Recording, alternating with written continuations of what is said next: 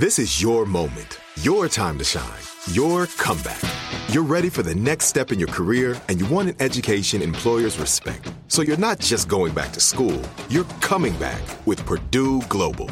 Backed by Purdue University, one of the nation's most respected public universities, Purdue Global is built for people who bring their life experience into the online classroom. Purdue Global, Purdue's online university for working adults. Start your comeback today at purdueglobal.edu. Welcome to Aaron Mahnke's Cabinet of Curiosities, a production of iHeartRadio and Grim and Mild. Our world is full of the unexplainable. And if history is an open book, all of these amazing tales are right there on display, just waiting for us to explore. Welcome to the Cabinet of Curiosities.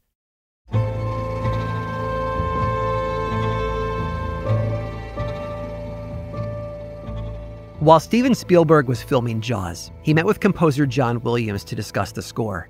Williams offered to play for him the theme he had come up with, and Spielberg couldn't wait to hear it. The director had expected to hear something melodic and otherworldly, the kind of song meant to symbolize the majestic terror of a great white shark. Instead, Spielberg heard only two notes played on the piano, two notes that started out slow before increasing in tempo. And you can probably hear those notes now in your mind. You can picture a dorsal fin breaking the surface of the water as it glides toward its next victim. And if you're listening to this near a large body of water, your heart rate probably just spiked. John Williams described it as that combination of sound and image forming a memory. Music has that effect on us. We can remember where we were when we first heard a life-changing song, or how we felt during the first dance at our wedding. Even hearing the theme song to a beloved childhood cartoon can instill a sense of longing and nostalgia in us, taking us right back to our living rooms as we scarf down a bowl of sugary cereal in front of the TV on a Saturday morning. But Monty didn't know that his music would have the same effect decades later, especially given its unorthodox origins. He was born in London in April of 1928 to Jewish immigrant parents. His father had been born in Latvia and moved to England to work as a cabinet maker, while his mother was a seamstress. As he got older, Monty took an interest in music, encouraged by his mother, who presented him with his first guitar when he was just 16. When he got older, Monty enlisted in the Royal Air Force, where he deepened his musical interests and explored singing as a career. He worked for a time as a big band singer in the 1950s and 60s for band leaders such as Cyril Stapleton and Nat Temple, before showcasing his talents in variety shows. He even appeared alongside entertainment legends like Benny Hill and Peter Sellers. And while he was making a name for himself on stage, Monty also worked behind the scenes as a composer and lyricist. He was particularly skilled at adapting novels into stage musicals. In 1959, he turned the 1952 book Make Me an Offer by Wolf Mankiewicz into a song and dance production. And in the early 60s, he adapted the novel A House for Mr. Biswas by V.S. Naipaul. It told the story of a man named Mohan Biswas from Trinidad and Tobago who was born with an extra finger. The young boy was prophesied to be a liar and a spendthrift, as well as a danger to his parents. His father accidentally died trying to save him from drowning. Biswas was moved around from family member to family member until he grew up and got married, following the expectations of others.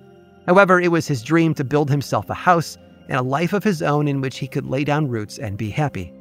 Monty finished the show, but it never saw the light of day. It was shelved indefinitely.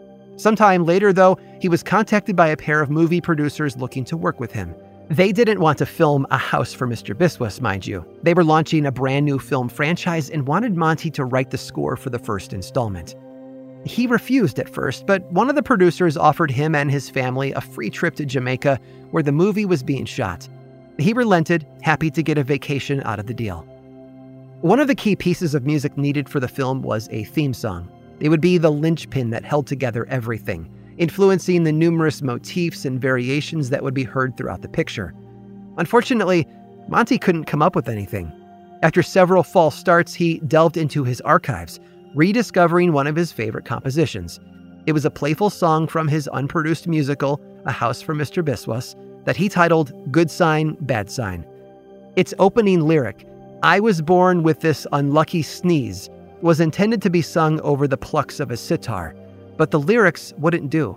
Instead, he took the opening melody and rearranged it as an instrumental with less whimsical, more mysterious sounds to it. It was a vast improvement and should have worked well as a theme song. Sadly, even though the producers saw its potential, they hated the arrangement.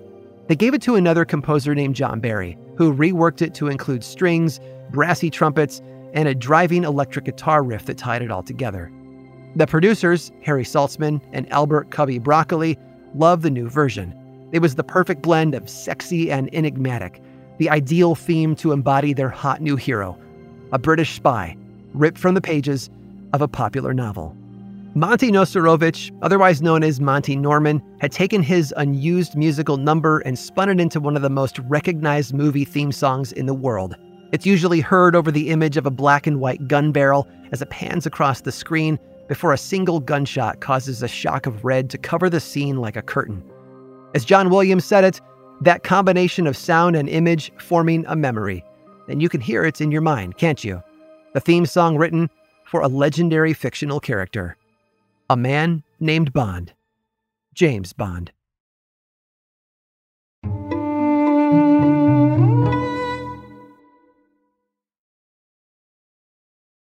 This episode is sponsored by Intuit. Here's a story for you. Once upon a time, a young woman was haunted by the ghosts of bad financial decisions, with credit card debt and an empty savings account looming over her every day. When she tried to ignore these ghosts, they only grew bigger and scarier, and these ghosts of her bad financial decisions were stopping her from living her best life. So she decided to face them head on and take control of her finances with help from Intuit. Intuit helps you face your financial fears with confidence through products like TurboTax, Credit Karma, QuickBooks, and MailChimp. Whether you're trying to manage your money or trying to run a business, Intuit gives you the confidence to take control of your finances so you can live your best life. Intuit is the financial platform that helps everyday people prosper. Intuit has helped 100 million people live their best financial lives. Visit Intuit.com, INTUIT.com, to start living yours. Let's get into it. Like many of us, you might think identity theft will never happen to you. But consider this. There's a new identity theft victim every 3 seconds in the U.S. That's over 15 million people by the end of this year, equal to the populations of New York, Los Angeles, and Chicago combined. Even worse, identity theft victims often don't even know they're victims. That's why LifeLock Identity Theft Protection alerts you to identity threats, even the ones that don't show up on a credit report, like data breaches, fraudulent bank transactions, loan and credit card applications, and crimes committed in your name. If your identity is stolen, your own dedicated LifeLock U.S.-based restoration specialist will work to fix it. LifeLock protects you in ways that you simply can't on your own. Join now and save up to 25% your first year at LifeLock.com/iHeart. That's LifeLock.com/iHeart to save up to 25%.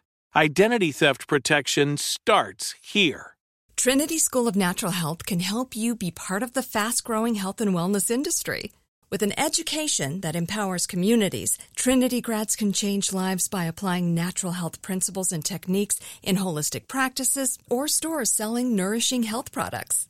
Offering 19 online programs that fit your busy schedule, you'll get training to help turn your passion into a career. Enroll today at trinityschool.org. That's trinityschool.org.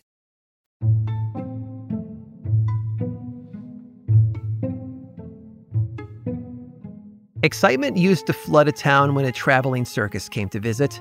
People would gather from all over to watch lion tamers and clowns and enormous elephants all put on a show under a big tent. Whenever the circus arrived, everyone knew they were in for a good time.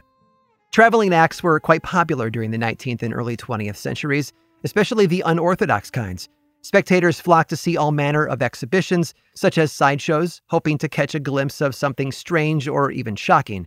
But for those who wanted to witness the face of true horror, they saved their money to see Painless Parker. Painless Parker was born Edgar R.R. Parker in Brunswick, Canada in 1872. As a child, he found opportunities to practice one of his natural talents, salesmanship. He developed this skill through his life and got his start by convincing a neighbor to accept some fresh fish from him in exchange for their hen and some eggs. But Parker would go on to enroll at the New York College of Dentistry when he was 17. Today, it's part of NYU as the New York University College of Dentistry. Unlike today, where dentistry is its own discipline with its own education and licensing standards, dentistry in the late 1800s was much less regulated. Often, dentists were either general physicians who did it on the side or apprentices who struck out on their own when they felt that they were good enough. So Parker, in need of money to put himself through school, started traveling door to door throughout New York City, offering teeth cleanings for only $1 or $2. Eventually, the dean heard about Parker's little side hustle and kicked him out for violating the school's policies. So the intrepid would-be dentist went back to his hometown and did the same thing up there, earning money to put himself through another dental school, this one in Pennsylvania. He attended Philadelphia Dental College years before it was absorbed into Temple University and earned his degree barely. Diploma in hand, Parker struck out on his own and opened his own practice. If only he could attract some new patients. 6 weeks went by, and only a few patients had walked through his door, so Parker decided to think outside the box. He closed down his office and put it on wheels, kickstarting a traveling operation in 1892.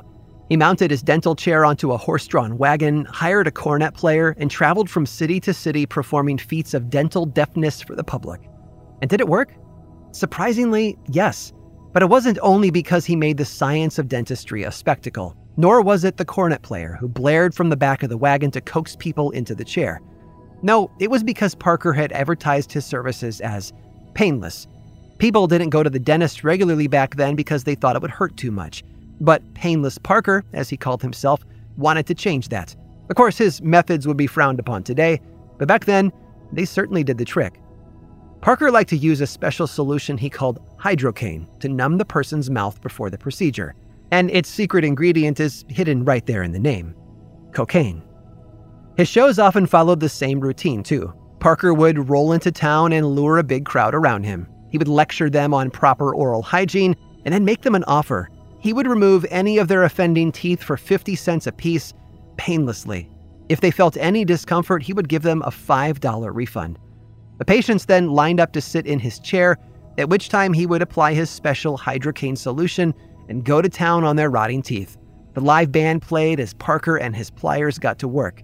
The music wasn't just to announce his arrival in town either. It distracted the person sitting in the chair and covered the sounds of their screams.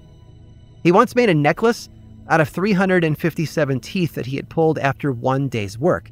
It's currently on display at Temple University's Kornberg School of Dentistry and is exactly as terrifying and creepy as you think it is.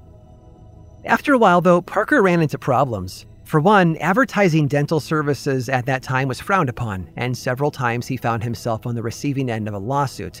He also became persona non grata back in New Brunswick and was run out of town. Parker eventually moved to New York with his family to try and build back his business. Low on money and rich in desperation, he reached out to someone who knew a thing or two about advertising: William Beebe, an ex-employee of P.T. Barnum. With Beebe's guidance, Parker added a 6-piece band and a circus tumbler to his show. He also advertised a lot more, putting up signs on the sides of buildings with catchy taglines like "Pains and Pangs Positively Prevented." And it seems to have worked. Painless Parker became quite successful in his dental career. By the time he hung up his pliers, he had launched his own product line and owned a chain of 28 offices with more than 70 dentists in his employ. His income topped $3 million per year. But that hadn't been his ultimate goal. Sure, the money was welcome, but Painless Parker was more interested in preaching proper oral hygiene techniques.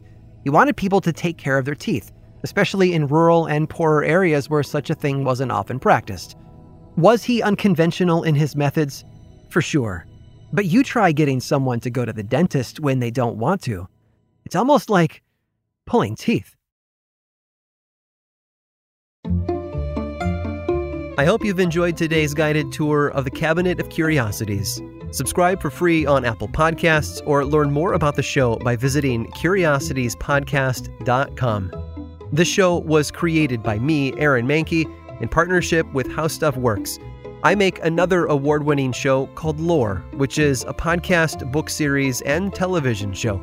And you can learn all about it over at theworldoflore.com.